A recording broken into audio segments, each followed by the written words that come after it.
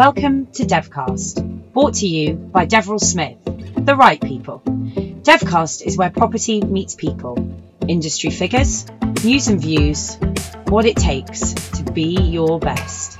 So sit back, earphones on, and enjoy this edition of Devcast.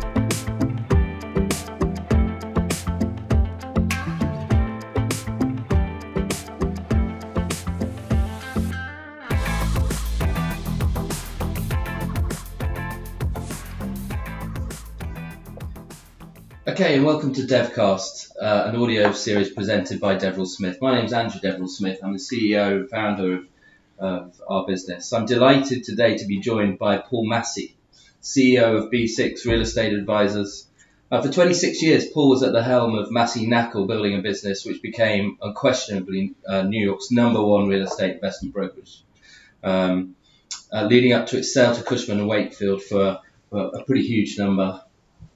During those years, Paul was credited with developing some of New York's top real estate brokers, and Massey Knackle DNA spreads throughout much of New York's investment brokerage landscape today. After leaving Cushman and a brief foray into politics in New York, Paul set up B6 Real Estate Advisors in July 2018 with the goal of becoming the #1 mid-market investment sales and capital advisory brokerage in the States. So I'm delighted to be joined by you. Welcome, Paul. I'm thrilled to be here, Andrew. Thank you very much. And I'm the president of the Deverell fan club, so I'm particularly glad to be here. Yeah, well, you're wearing the cap, and I appreciate it. So thanks, thank you for saying those kind words. But before we talk real estate business, I want to talk about life. I think that shapes who we are, and I know you agree. So tell me, what was your story before real estate? Yeah, well, I'm in New York City by accident. I went to college in upstate New York and was involved with my fraternity. And there was an alum who was supposed to come by and make sure we weren't burning the house down once in a while. And it turns out that he was a national accounts officer at CBRE. And he plucked me out of obscurity and offered me a summer job at CB, which I love, in my hometown of Boston.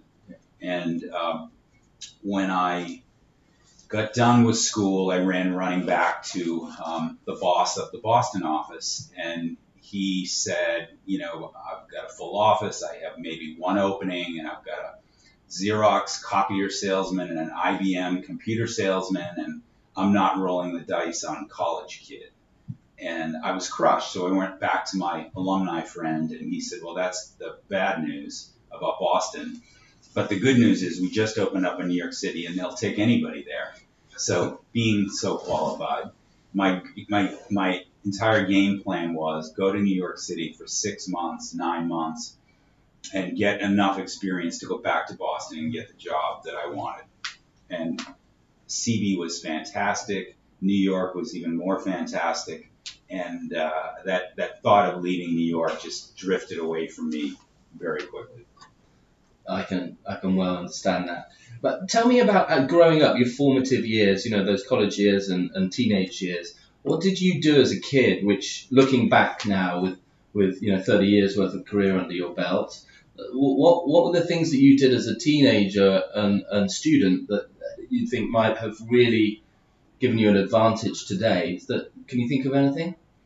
Yeah, I was probably a reasonably capable student who was extremely easily distracted. So I remember a story. One day my mom got a phone call from my 6th grade teacher, so I'm 12 years old, summoning her to school, where she told my mom that I could do the work, I could be a top student, but I could also get involved with probably the wrong kids just as easily.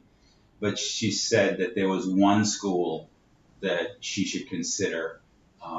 And she told my mother, she knew we had no money, but she said, if he can get into this school, you need to find the money.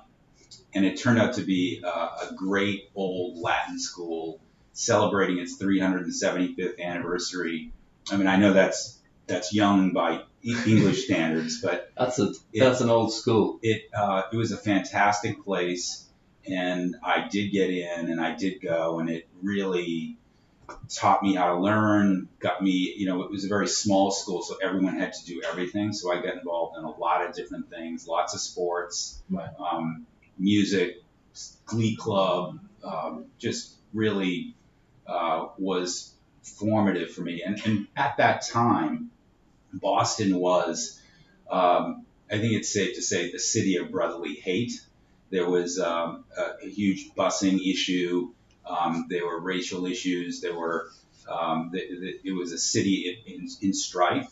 Right. And the great thing about Roxbury Latin was that it had a very big endowment, and its purpose was to bring kids from all over the city together, need blind. So I was thrown into a diversity melting pot, which was very different than the town I grew up in. Was at the time kind of a one-way street. So that learning to understand that everyone has biases, but I probably have fewer than most, having had that experience, was a game changer for me, and also very instrumental in having me be prepared for the melting pot that is New York City.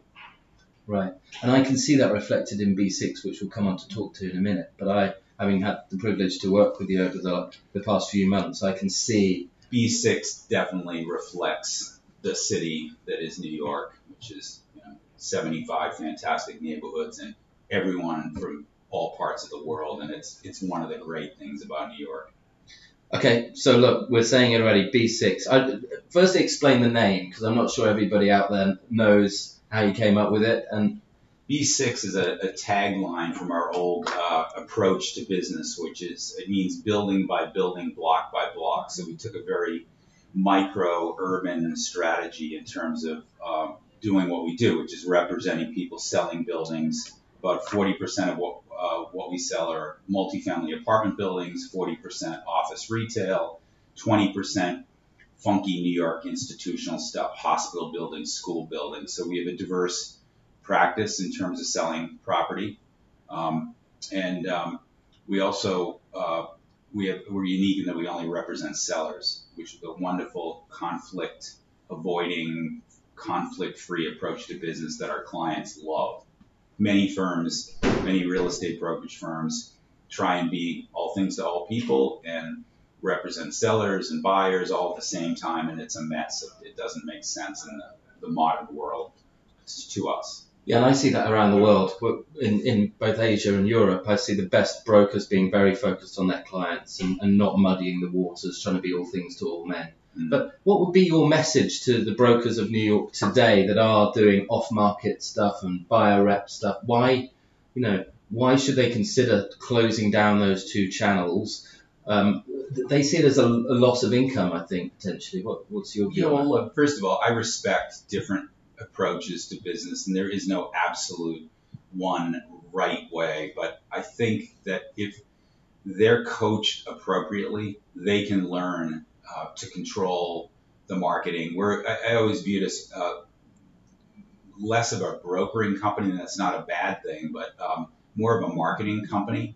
And I think the clients really benefit from that. So my advice to them would be, you can learn to operate at that higher level, and you can control and help clients in a different way. And we've done that and helped, especially younger people who are starting out, forge the right path. And what's the vision for B6? Because you did not need to do this.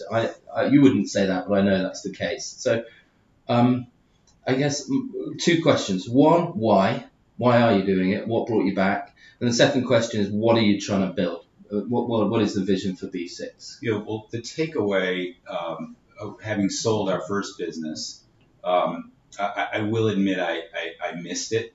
But what I missed was, in large part, mentoring people, coaching people. I think everyone out there really controls and makes their own career, but we had a hand in helping many, many great careers, and that's incredibly gratifying. I also knew that this middle market focus that we had is fragmented, less competitive, extremely profitable for both the agent and the company. So it's a very appealing business to us. One of the new things is that we are going to have significant focus on lending money, brokering debt, and commercial mortgage brokerage goes perfectly hand in hand with investment sales. Makes everybody smarter. Another service offering for the clients. In New York City, there are 3,000 building sales a year.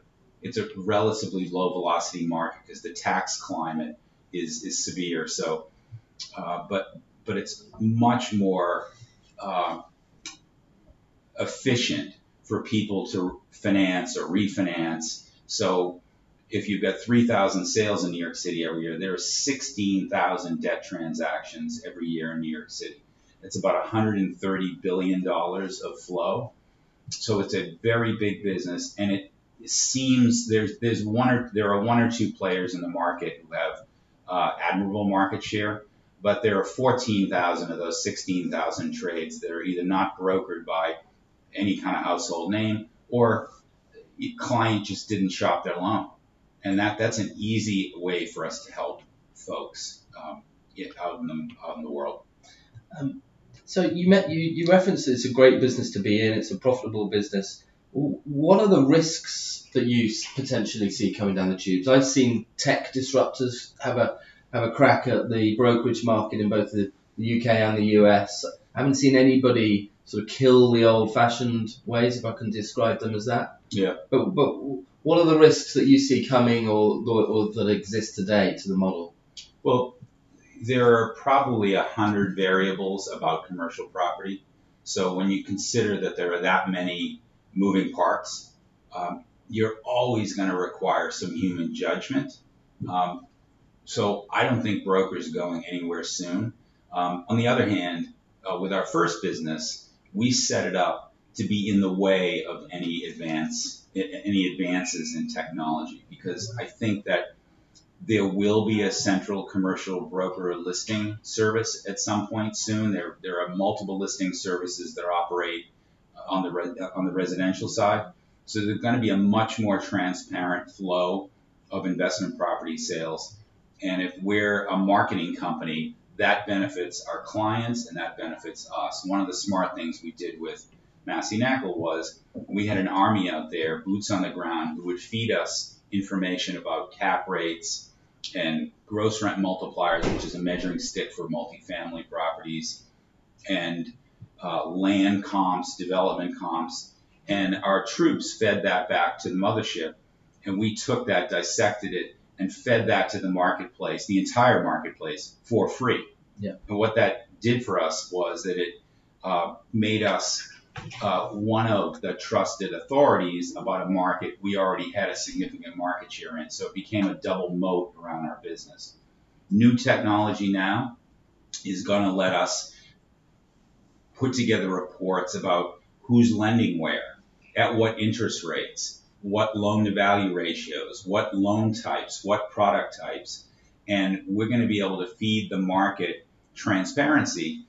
I think by us going into every submarket in New York and producing reports about values, we kind of changed the world a little bit in terms of transparency and made people brave about going into now hot neighborhoods like Bushwick or Bed-Stuy or Flushing. And we probably help people invest and be more aggressive in investing. So I think a little bit, in a small way, we probably did change the world on the investment sales side. On the debt side, where there is very little transparency, that competitive information, that transparent information, which we couldn't produce only a few years ago because we now have new technology, that is going to make banks more competitive. And when banks are more competitive, money's cheaper. And when money's cheaper, the equity value of your property is going to go up. So we think that's our change the world strategy for the next few years, and we're excited about it. As am I, very much so, and I can see it happening. Tell us about year one. What's the story? What have you learned? What have the surprises been as well? I think that's always interesting.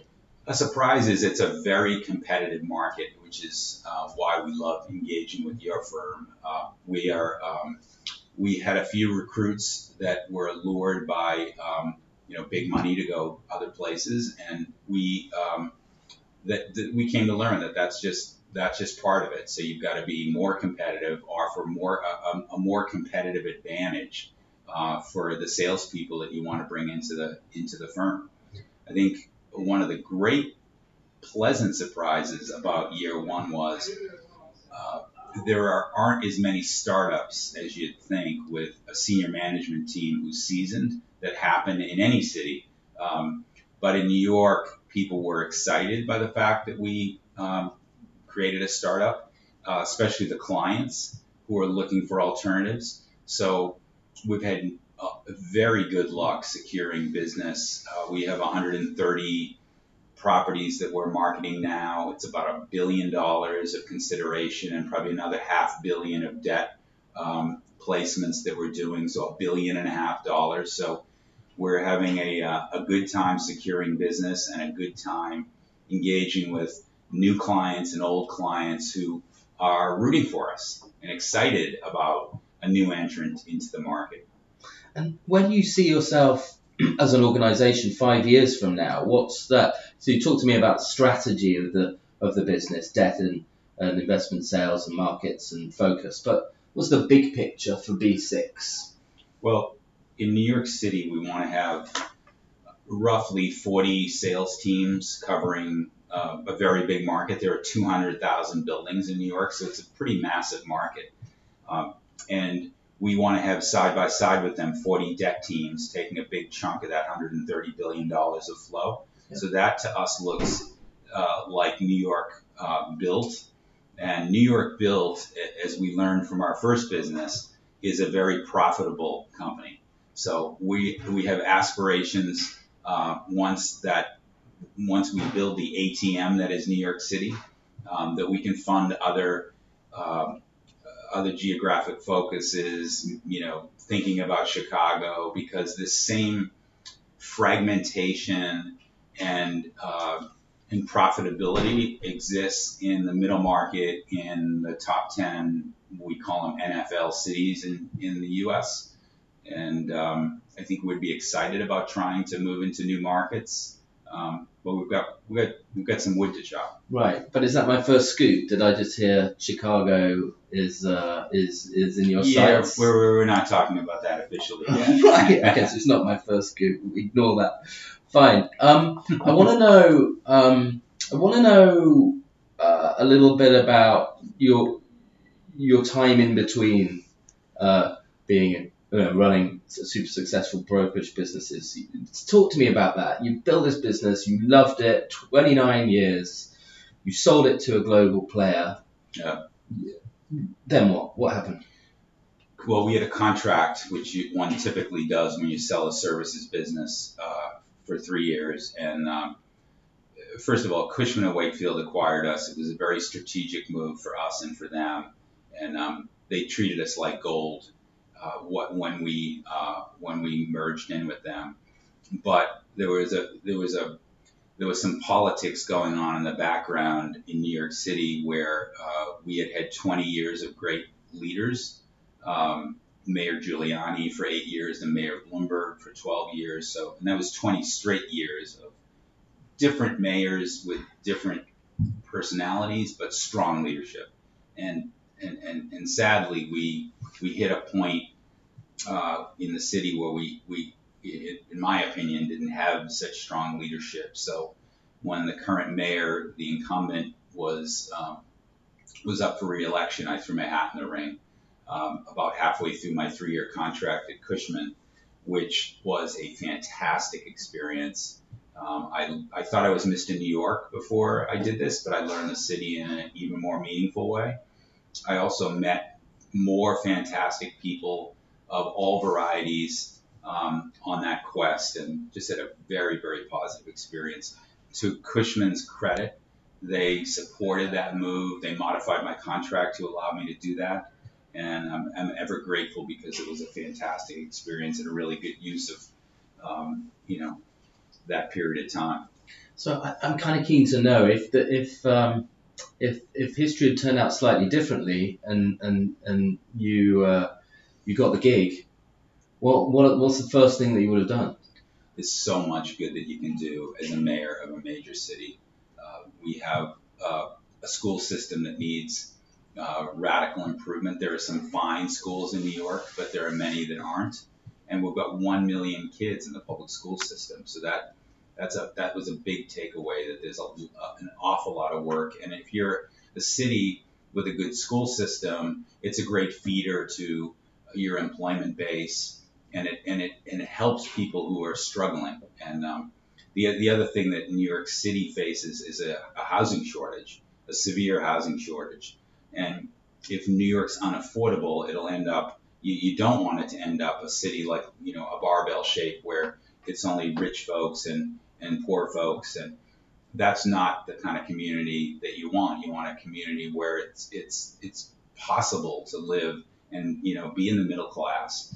You want housing for everyone. So that requires an enlightened housing program, which the city doesn't have now, where you've got as of right zoning, and you want developers to be able to build in a way that's responsible yet efficient for all their equity partners, for their banks, and we need housing desperately in New York.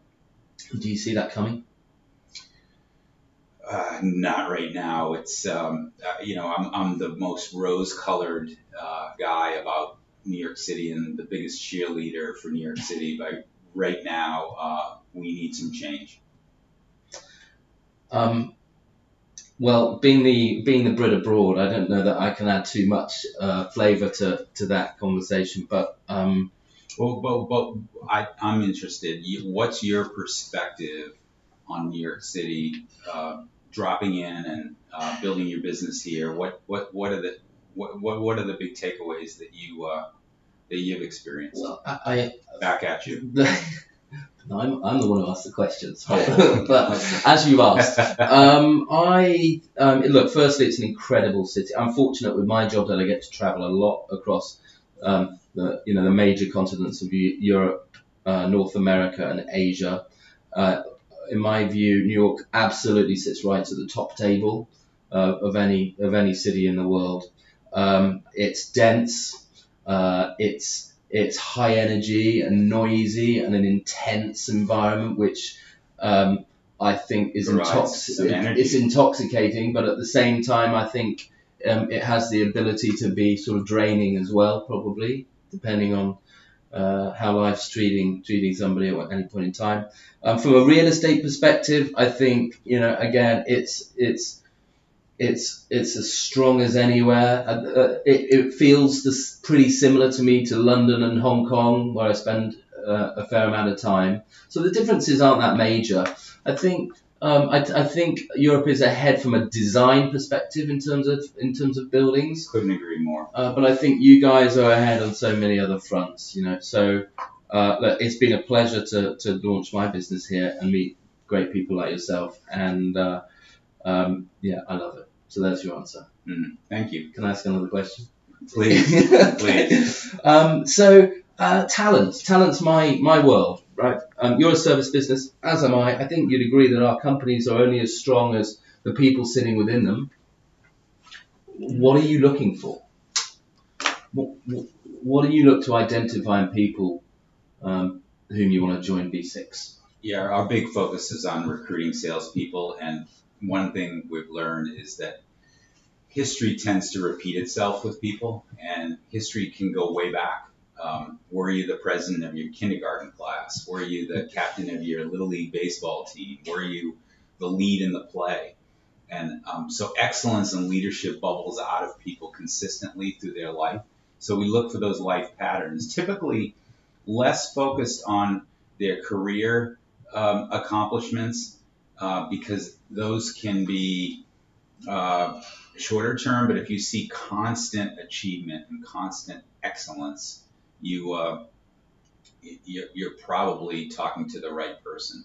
We have an acronym for our company values, which is EPIC: excellence, passion, integrity and collaboration.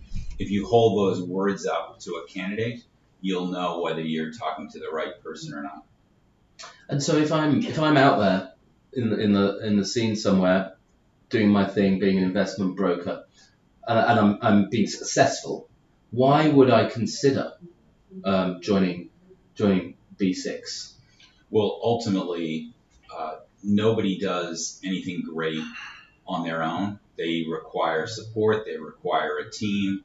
The big takeaways are we have a platform where everyone's focused on a geographic area, so they're not competing with each other, which is a common issue that people deal with at commercial brokerage firms. They're all unified in wanting to help each other, and so they've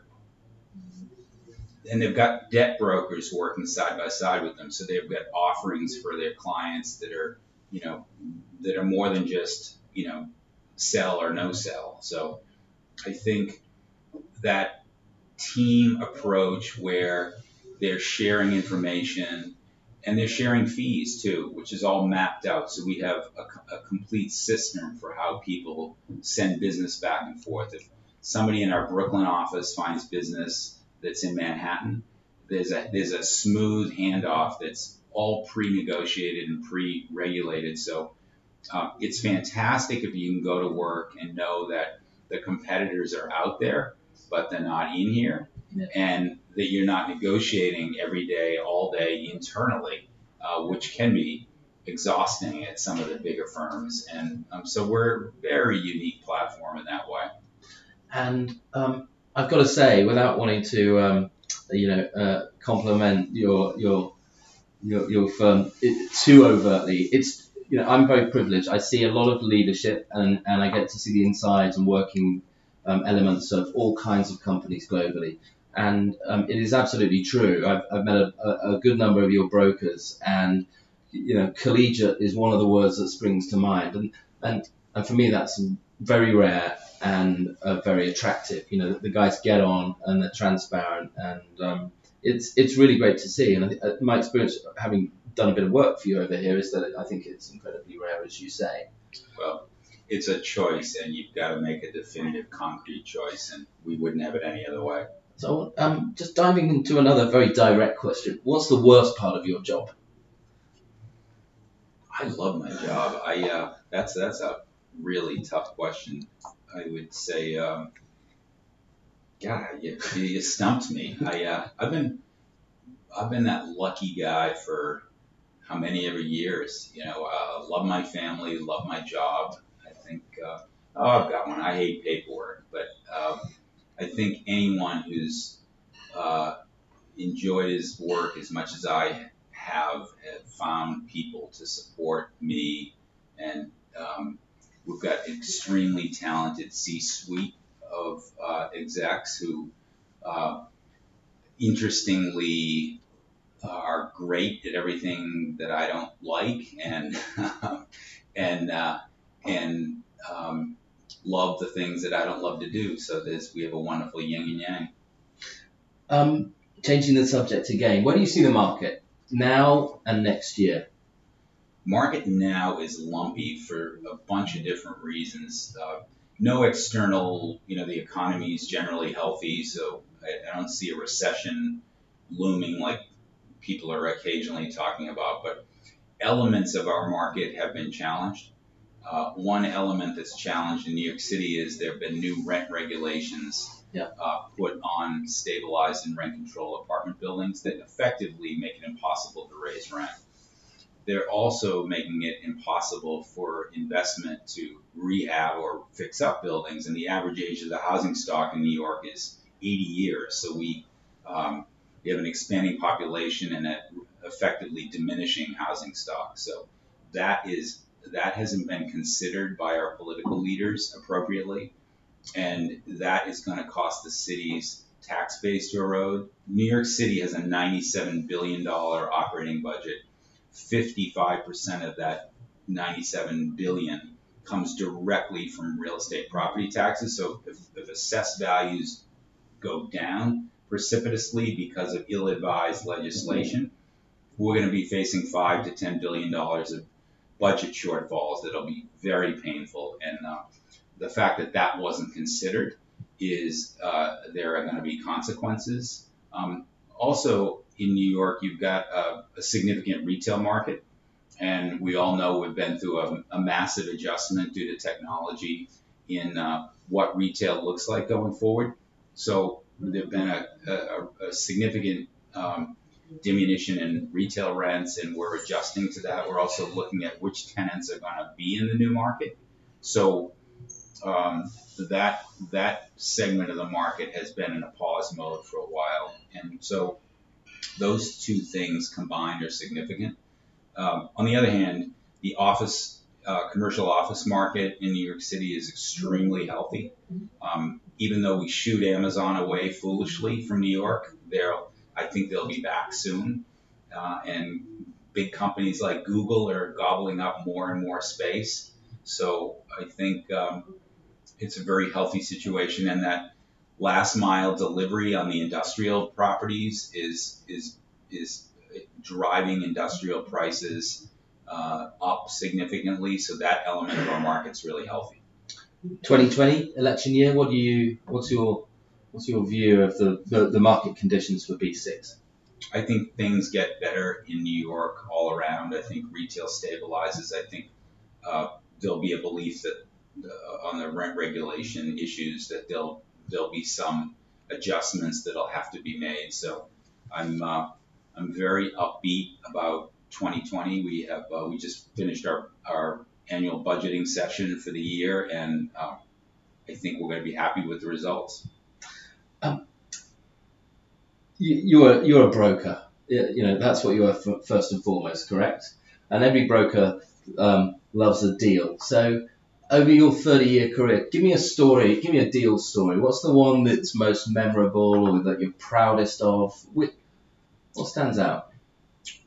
We help a lot of families with transition. A lot of our clients are private clients, and helping generations continue to own property and adjusting their portfolio is really rewarding. So some of our favorite clients have been in business for over 100 years, and they're transitioning and they change, and we help them finance their properties, occasionally prune their portfolio, sell strategically. So those are the ones that are gratifying because it's really a people business. And one of the things that I personally love is that every year we're meeting new people, and it's obviously, I mentioned already, it's a very diverse city. So some of our clients are people I might not have engaged with in my typical walk of life, but as a commercial real estate broker, you are entrusted with probably someone's most valuable asset or one of the most valuable assets. So there's a trust relationship that builds. So you make a great friend for life every year or two in this business, and that's better than money. I agree with you. So sadly, I'm not a spring chicken starting out in New York's real estate brokerage market. But if you were, you'd do very well. Oh, would you hire me? Don't answer that question. But what would be the one piece of advice you'd give me if I were 23, 24, 25 starting out? What's the one piece of advice? I think find a team that's going to support you. I think our business requires a level of experience and a level of expertise. Any good sales position in any kind of industry does that. So I think if you're that young, hard charger, look for who's going to support you. Look for who's going to train you. Look for who is set up to support your growth. And that company will be the right place for you. That's great advice. Well, I know Mrs. Massey, you're on a date tonight, right? So I'm conscious of time, and that I certainly don't want to upset her. But before we go, what we like to do is just ask some quick fire questions. Fire away. Okay, so in one word, biggest thing to impact the New York real estate market in 2020? Interest rates. Will you be running the New York Marathon again in 2020? Probably. And what time are you going to do? 4:40. Okay.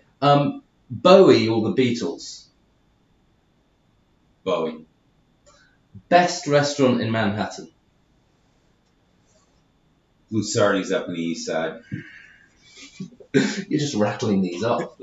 I'm Cars, American Muscle or Italian Stallion? Italian. Okay. And the final question before I let you go and woo Mrs. Massey all over again. But we ask everybody this: if you were to own one piece of real estate anywhere in the world, what would it be and why? My beach house up at Cape Cod. It's the happy place. Brilliant. Well, Paul Massey, you've been so kind to me over a period of time. I think you're an absolute legend in terms of what you do. And this has been really, really helpful. And I know that there are lots of people out there that would take a lot from our conversation. So I appreciate it. Thanks for everything you do for us. And it was great to be here today. Cool. Brilliant. You can join the DS movement by visiting ds.deverellsmith.com and you will receive the latest Devcast episode direct to your inbox.